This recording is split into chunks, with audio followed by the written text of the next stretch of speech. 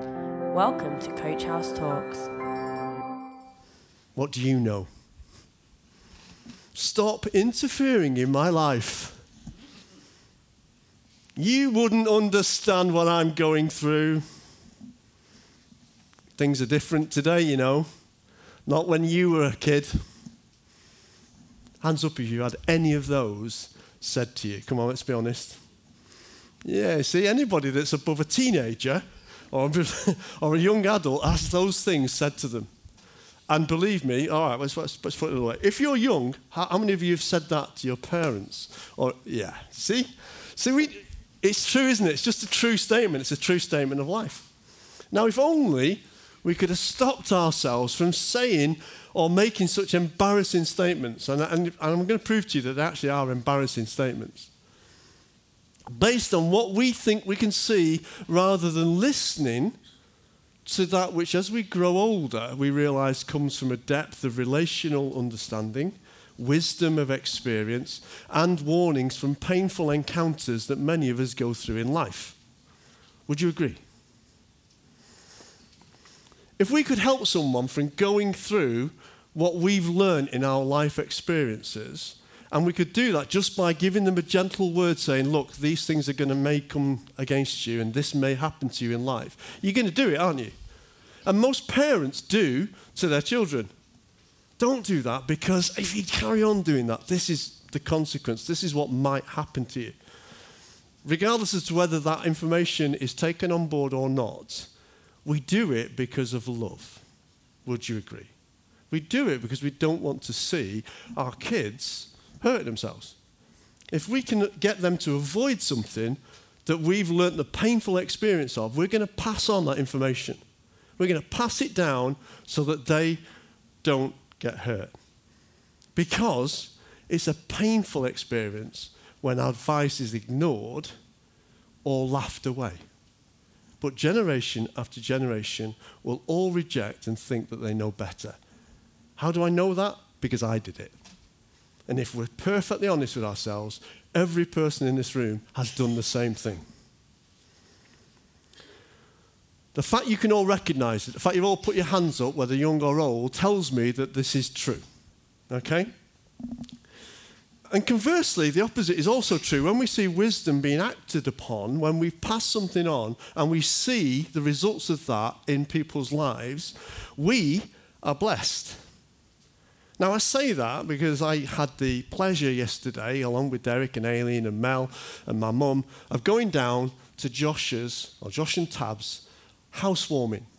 Now, they've not been able to have a housewarming. They moved during COVID, so it's been the first time they've been able to open up their house to their friends and family, for grandparents to see the house and all those kind of things. It's a big deal when your kids have their own house. So we were able to go yesterday, and it was such a blessing to see how Josh and Tab are doing. But it was a bigger blessing to see that actually he's part of a family at his church where all his pastors and his pastors' wives were there, and he was part of that pastoral team because he's now embarked on a training session with the church, works for the church, and they're investing in him. But what was lovely was to hear things like from his pastor or his pastor's wife, we're so excited to have Josh on board. It was such a blessing for us. It was such a blessing for me and Mel as parents, and I'm sure grandparents were equally blessed as well. But as we were talking, it got better than that, because as we were talking to one of Josh's pastors, we found out that he lived in Blackpool and was brought up in Blackpool. And guess what? He goes to the church, or went to the church, or his parents go to the church, where Matt is now serving in Blackpool.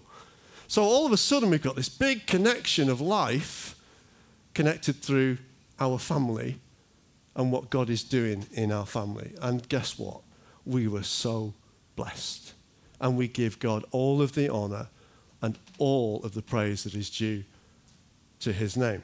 Now, our writer of Ecclesiastes speaks from the depths of his wisdom. He's told us already that I'm the wisest man, and I'm going to gather all of my wisdom together in these books so that you, the reader, has all the benefit of my wisdom, of what I've encountered, what I've gone through, in the hope that you see that doing things and chasing things in life are completely meaningless.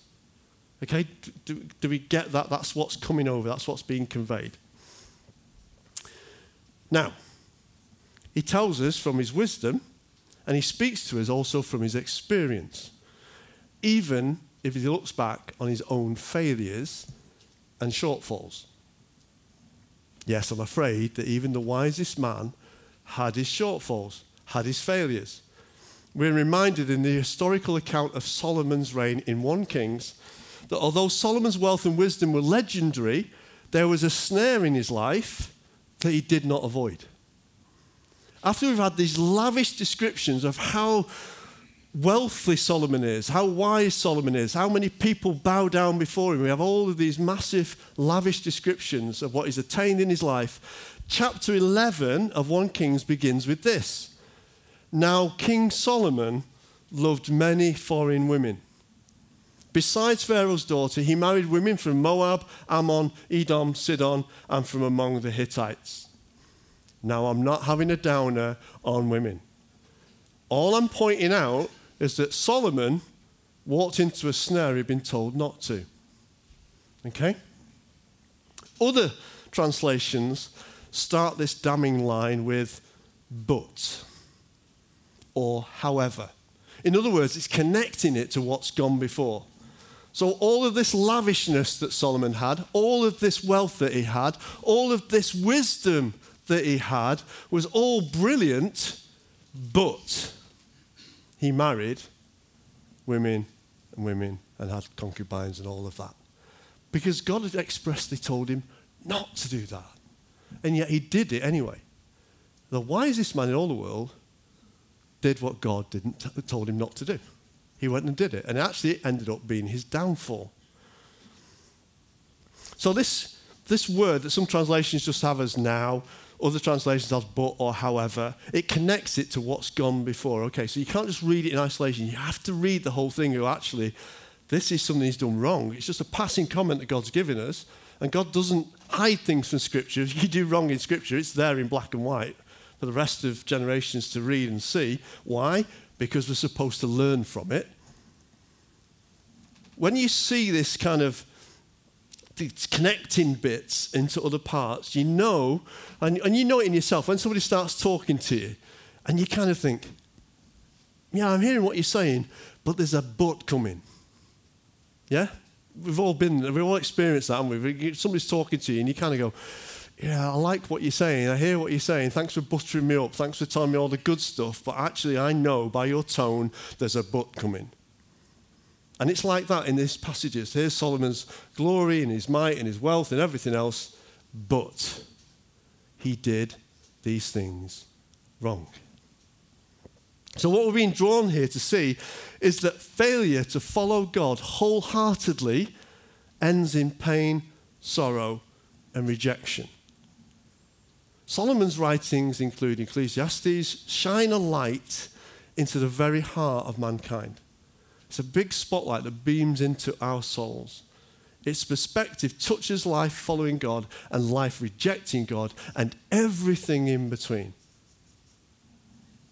And as we find ourselves at the end of this book of Ecclesiastes, I hope it's given you a good grounding from which to interpret and study the book further. And so many times we read it and go, oh, it's just a negative book. It is anything but a negative book. It's full of information, full of warnings, full of advice, full of wisdom of what it looks like if you decide to push God to the side. So hopefully we've given us an opportunity to see this book is one of good, sound instruction and not just a depressing footnote to Solomon's life. Far from being meaningless, I want us to see today that there is a reason for the book and how that book is to help us in our Christian faith. If you remember in week 2, I used a phrase from Paul's teaching and instructions to Timothy to point out that all Scripture is inspired by God and is useful to teach us what is true and make us realize what is wrong in our lives. It corrects us when we're wrong and teaches us to do what is right. God uses it to prepare and equip his people to do every good work, which includes Ecclesiastes. You've got to put that in there. That is there to include, to show you things that are wrong and right, and to prepare and equip you for every good work. So the question we should be asking when we read any scripture is, how does it apply to me, and what action is it requiring of me? Now, some, very blatantly, don't apply to us today. But we still have to ask the question, what is it that can develop my faith, can develop my Christian life? And in essence, Solomon answers this for us when he concludes his writing in Ecclesiastes. He says in Ecclesiastes 12:13, the most famous of lines in Ecclesiastes, I think, that's the whole story. Here now is my final conclusion. Fear God and obey his commands, for this is everyone's duty. Now, having God in the equation we see here makes sense of the sum of the book. Remove God and we remove life's meaning from our lives. Now, one of the most frustrating things for me when I realized that reading was actually becoming quite difficult for me. Do you know when you read, famously you can just take the beginning letter and the last letter, you can take out the rest in the middle. And if you've got a fairly good brain, you can actually read a sentence without having the middle portions of words. Your brain is so good that it recognizes the flow of what's written in front of you and it fills in words. Now, I have a problem because I have a stigma in an eye which sees circles as being ellipse or oval, which means that I don't see O's and A's and Q's and B's and D's. I don't see them properly. So my brain fills in words that aren't necessarily the right words. Does that make sense? Which is difficult for me because I speed read. So when you speed read, you kind of just following, you're taking the first and last letter and your brain's filling it in. And but I don't often see the correct words. My brain is filling in a word that isn't there because of my stigma. It couldn't perceive the words correctly, and I wrongly identified, therefore, what the words were. Now, once I realized that this was the case, it was a fairly easy remedy in that I was prescribed some lenses to correct the stigma and also correct my changing vision. I was given a new lens to see through, and all became clear. Now, I think that sometimes we can fail to see what is before our very eyes, and we don't, simply because we're not using the correct lens to read it or see it. And I want us to look at our concluding passage again as an example of this. So it says this: let us hear the conclusion of the whole matter. Fear God and keep his commandments, for this is the whole duty of man. Yes, I've read it from a different translation.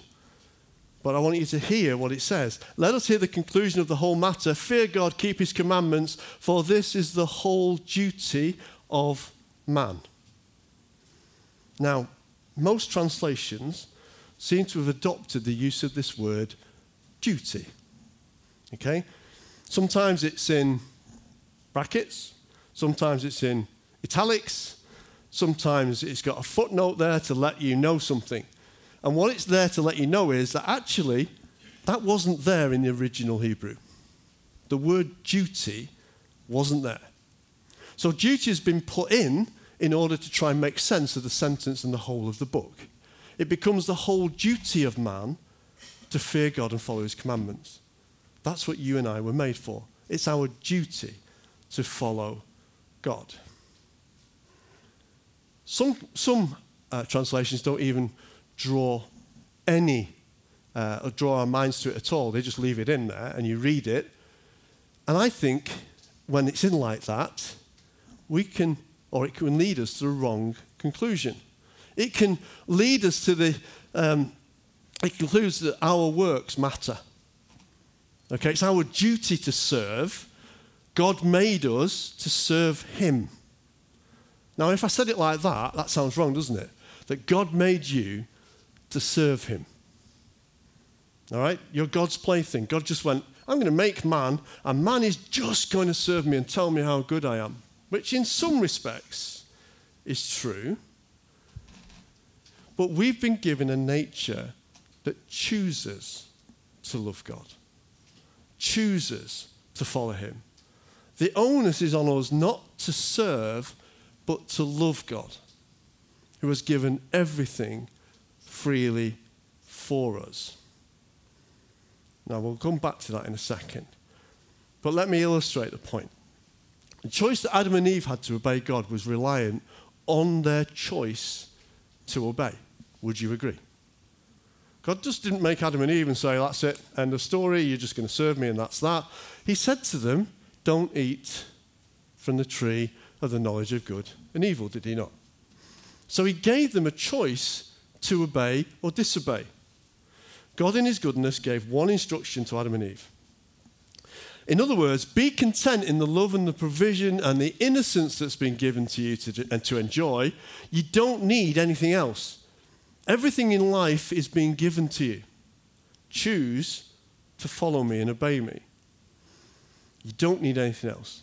Choice has been afforded that so man's love can be seen as real and complete. I've often said to people, if you're forced to say sorry to somebody, so let's say Josh and Matt have had a fight when they're kids, and I say to Josh, look, you've got to go and say sorry to Matt.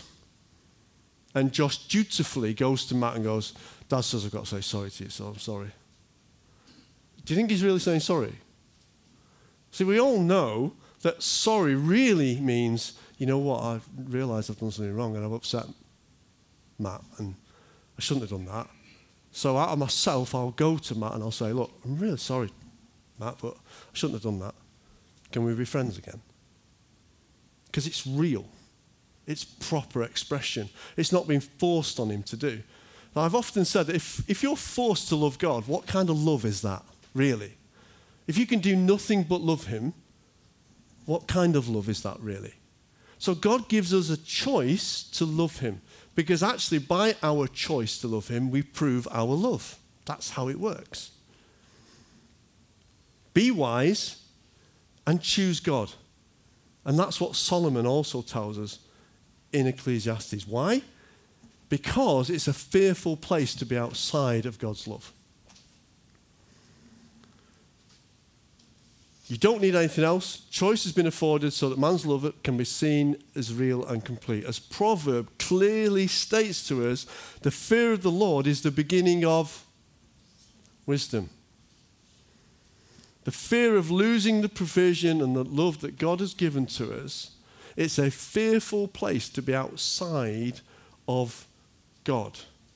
So often when we read that, we think, oh, we must fear God somehow, that God is this tyrant that is overloading us with rules and regulations, and we must fear him in order to benefit from him, which is not true. God has given us everything freely, and he asks us to choose him. Be wise and choose God. We were designed to be at one with God. We were designed to be made whole in God.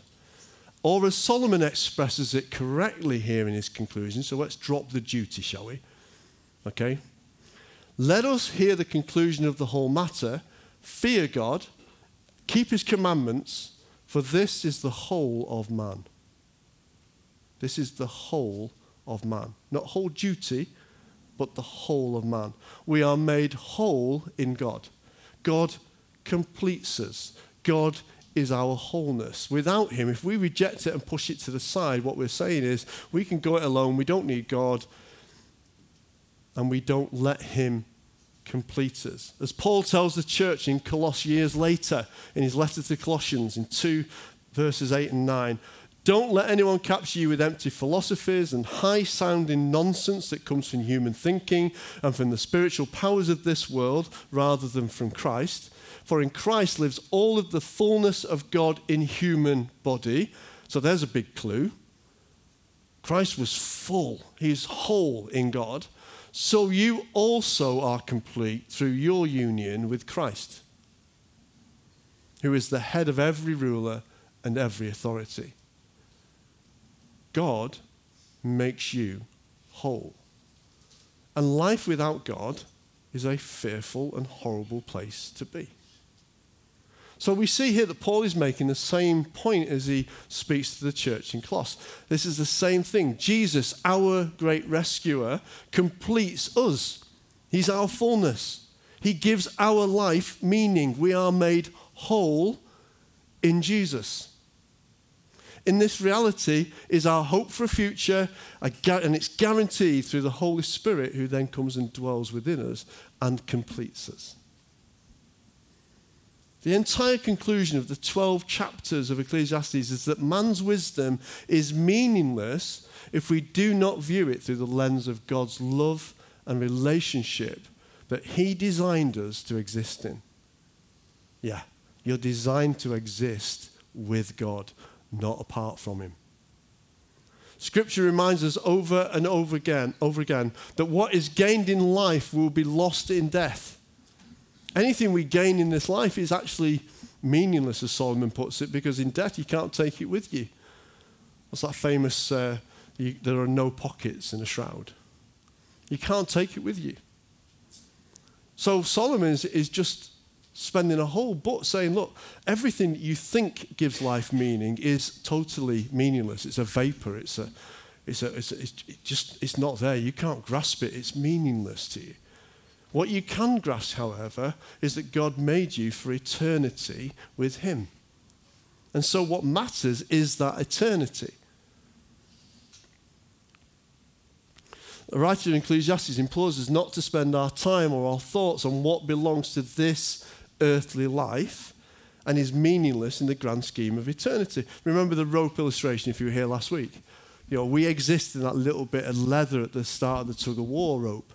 But the rest of the rope goes on forever and ever and ever beyond it. So if we spend all of our time thinking about what we're going to do in that little bit of leather, then we forget that what's going to follow that lasts forever and is forever going to be, we're going to deal with it, whether it's in hell or in heaven. It goes on forever.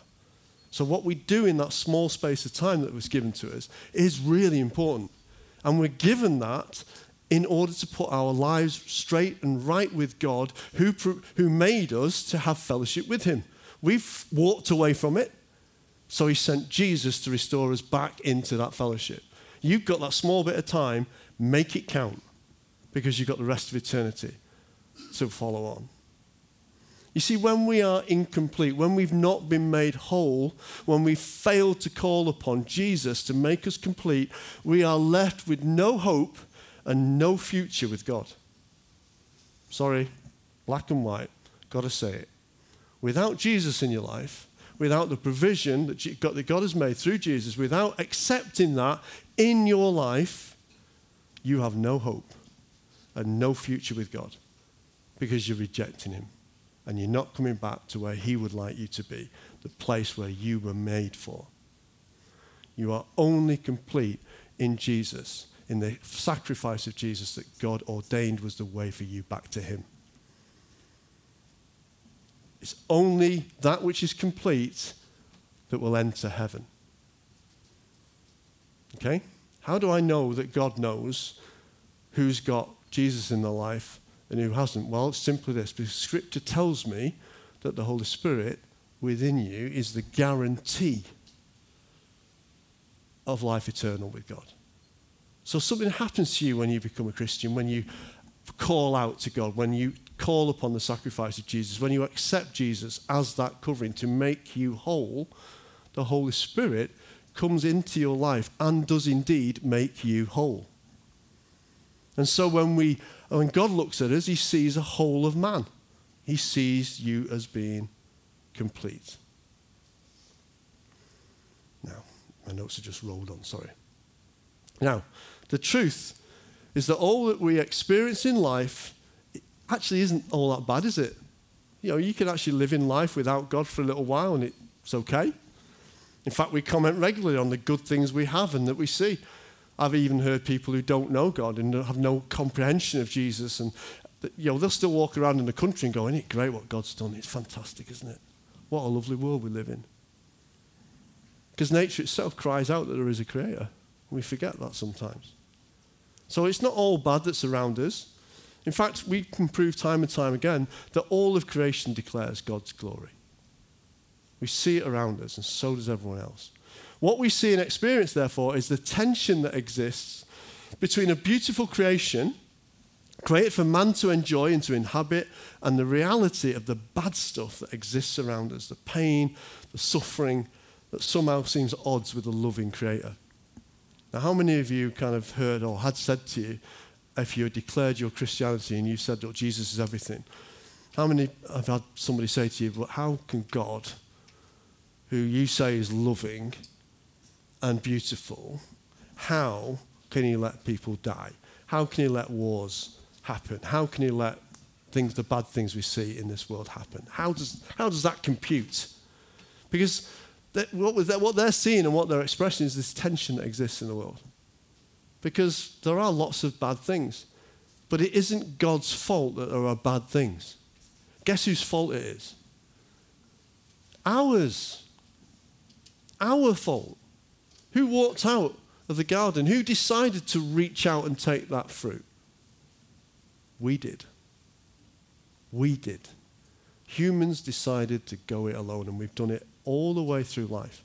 And if you're really honest about your own life, really honest about your own, how you equate things and value systems and everything else, you will see that most of what we do doesn't have God in the equation at all.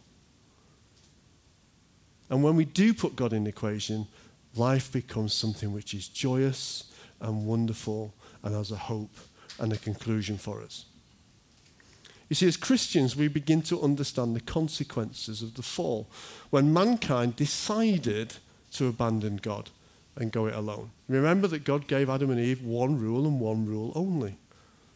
And the writer of Ecclesiastes pulls out all of the stops to help us equate the futility and emptiness that life possesses when we have taken ourselves out of God's shade and protection. Now, I use those words. Purposeful. We take ourselves out of the shade of God's protection. Ecclesiastes leaves us aware that we are incomplete and that only God completes us. We cannot strive for it ourselves. Everything we try in life, he says, is utterly meaningless. Everything. Unless you include God in the equation. What we need to see and view now is that God has fulfilled his promise of a rescuer. He hasn't just left us in that place. A rescuer whose sacrifice covers all the sin that separates, covers the sins of those prior to his sending, and covers all of those who have existed since and will continue to exist into the future. There is no further rescuer to be sent. Okay? Let me say that loud and clear. There is no further rescuer to be sent. It's done. It's finished. One sacrifice once and for all. Everything to come, everything that's gone before, everything in between. There's no further rescuer to be sent. All is captured in the life and the sacrifice of Jesus. In fact, Jesus came and lived the life that we're implored to try and live, but we find it impossible to do. The lens that we should view life through is Jesus. We look at a God who needs to bring justice and punishment to bear, and what do we see when we look at God in that view? We see Jesus stood there. No wonder John, when he wrote Revelation, could not contain himself as he saw the Lamb slain but alive with the ability to open the scrolls on our behalf. He has been found worthy. He is the whole of man, and he is worthy to open the scrolls, and he has made us whole as well. You see, when God looks upon us, so the opposite is true here, when God looks upon the sinfulness of man and he brings about wrath, because that's what God is going to do. He is a God of justice.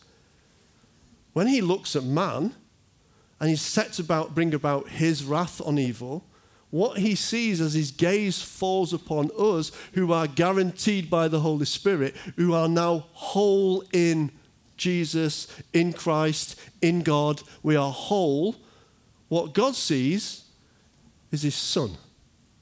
He doesn't see you. He doesn't see your sin. He sees his Son. His gaze falls upon those that have claimed sanctuary, that have claimed forgiveness in the sacrifice of Jesus. Sanctuary from what? Sanctuary from God's wrath, which is to be poured out on the sinful and wickedness and the evil of mankind who have chosen to reject God time and time again.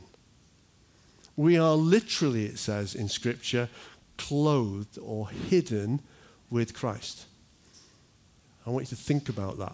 When God's gaze moves across humankind, you who have accepted Jesus are hidden or covered by the sacrifice that Jesus made. Now, this is the gospel in a nutshell. There's nothing we can do about it. God provides everything for us, and we take it or we don't. The writer of Ecclesiastes says, take it. This is wisdom. Take it. Ephesians 4 says, since you have heard about Jesus and have learned the truth that comes from him, throw off your old sinful nature and your former way of life, which is corrupted by lust and deception. Instead, let the Spirit renew your thoughts and your attitudes. Put on your new nature. Put it on. You're created to be like God, truly righteous and holy. We know we can't do that, but Jesus does it for us. What is hidden is our wrongdoing and sin, our falling on our knees and crying out for forgiveness, recognizing God's provision in Jesus brings us into the promises of God for eternity. He alone is able to bring us into God's presence. In the Old Testament, obedience to God's instruction was counted as righteousness. But the promise was always apparent that a rescuer would be sent, that would be provided, that would cover all of mankind's transgressions for all time. Isaiah 61 reminds us, I am overwhelmed with joy in the Lord my God, for he has dressed me with the clothing of salvation and draped me in a robe of righteousness. I am like a bridegroom dressed for his wedding, or a bride with her jewels. The sovereign Lord will show his justice to the nations of the world. Everyone will praise him. His righteousness will be like a garden in early spring, with plants springing up everywhere. This is Isaiah, the prophet, speaking about what Jesus is going to accomplish, the rescuer to come. And this verse concludes with a beautiful picture of a garden. Yeah. And I think it's no mistake that it finishes with a garden, a bountiful, abundant garden. A garden that represents God's righteousness shading us, or us being in the shade of it, his righteousness. See, humankind started off in a garden, didn't it? We all know the story. A garden protected by God's love and his presence. And we chose sin and disobedience. And we were moved out of the garden, out of the shade and protection, and we were placed under the sun, which Ecclesiastes tells you all about. But it doesn't leave it there, because he concludes that actually there's a way back into that shade and that protection. And that is God, who's going to provide a rescuer for you. So it doesn't end there. We're promised a new garden, never to be corrupted again. Revelation 22. Then the angel showed me a river with the water of life, clear as crystal, flowing from the throne of God and of the Lamb. It flowed down the center of the main street, and on each side of the river grew a tree of life, bearing 12 crops of fruit, with a fresh crop every month. The leaves were used for medicine to heal the nations. No longer will there be a curse upon everything. For the throne of God and of the Lamb will be there, and his servants will worship him. And they will see his face, and his name will be written on their foreheads. And there will be no night there, no need for lamps or sun, because we're no longer under the sun. Are we seeing the connections here? There's no need for lamps or sun, for the Lord God himself will shine on them, and they will reign forever and ever. We're not made to exist under the sun. We're made to exist in a place where God's glory and righteousness brings about all the light we will need. And my prayer, our prayer as a leadership team, is that you will come to find that experience. Come to find what God promises you when he makes a way for you to come back into the shade and the protection and come into a beautiful garden that he's made for you. And he wants you to serve him, not because you're made to serve, but because you love him. And he proves that his love for you in that he loved you first. He's always loved you. And he's prepared a way for you to love him back. Solomon implores you, fear God and follow his commandments, because that makes you whole. I will implore you, take Jesus in your life, become whole again. Take the provision that God has given you, become whole and exist with God forever. Amen. Thanks for listening. Follow us on Facebook, Instagram, and at www.coachhousechurch.org.